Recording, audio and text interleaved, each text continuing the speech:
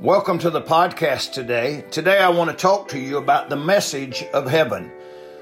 Listen to some verses. John 14, verse 5 and 6. It says, Thomas saith unto him, Lord, we know not whither thou goest, and how can we know the way?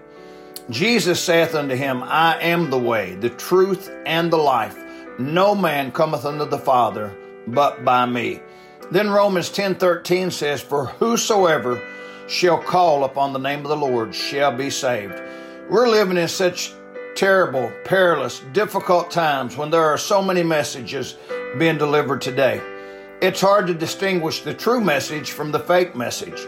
I mean, we have fake news, we have fake sermons, we have fake messages, we have fake accounts.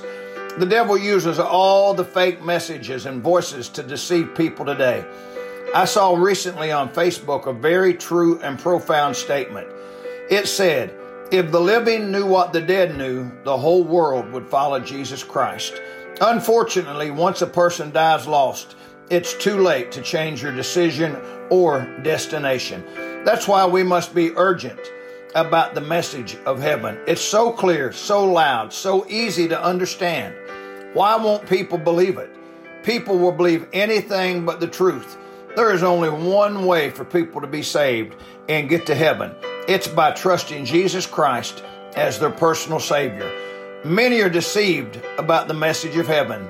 They believe that good works, church membership, being a good person, giving to the poor, or 1,000 other things will get them to heaven. No, the message of heaven is that heaven is big enough for all that want to go.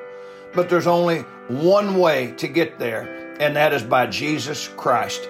I think that sometimes people make the message of heaven so unclear and so confusing that people have a difficult time trying to figure it out. Jesus died for the sins of the world.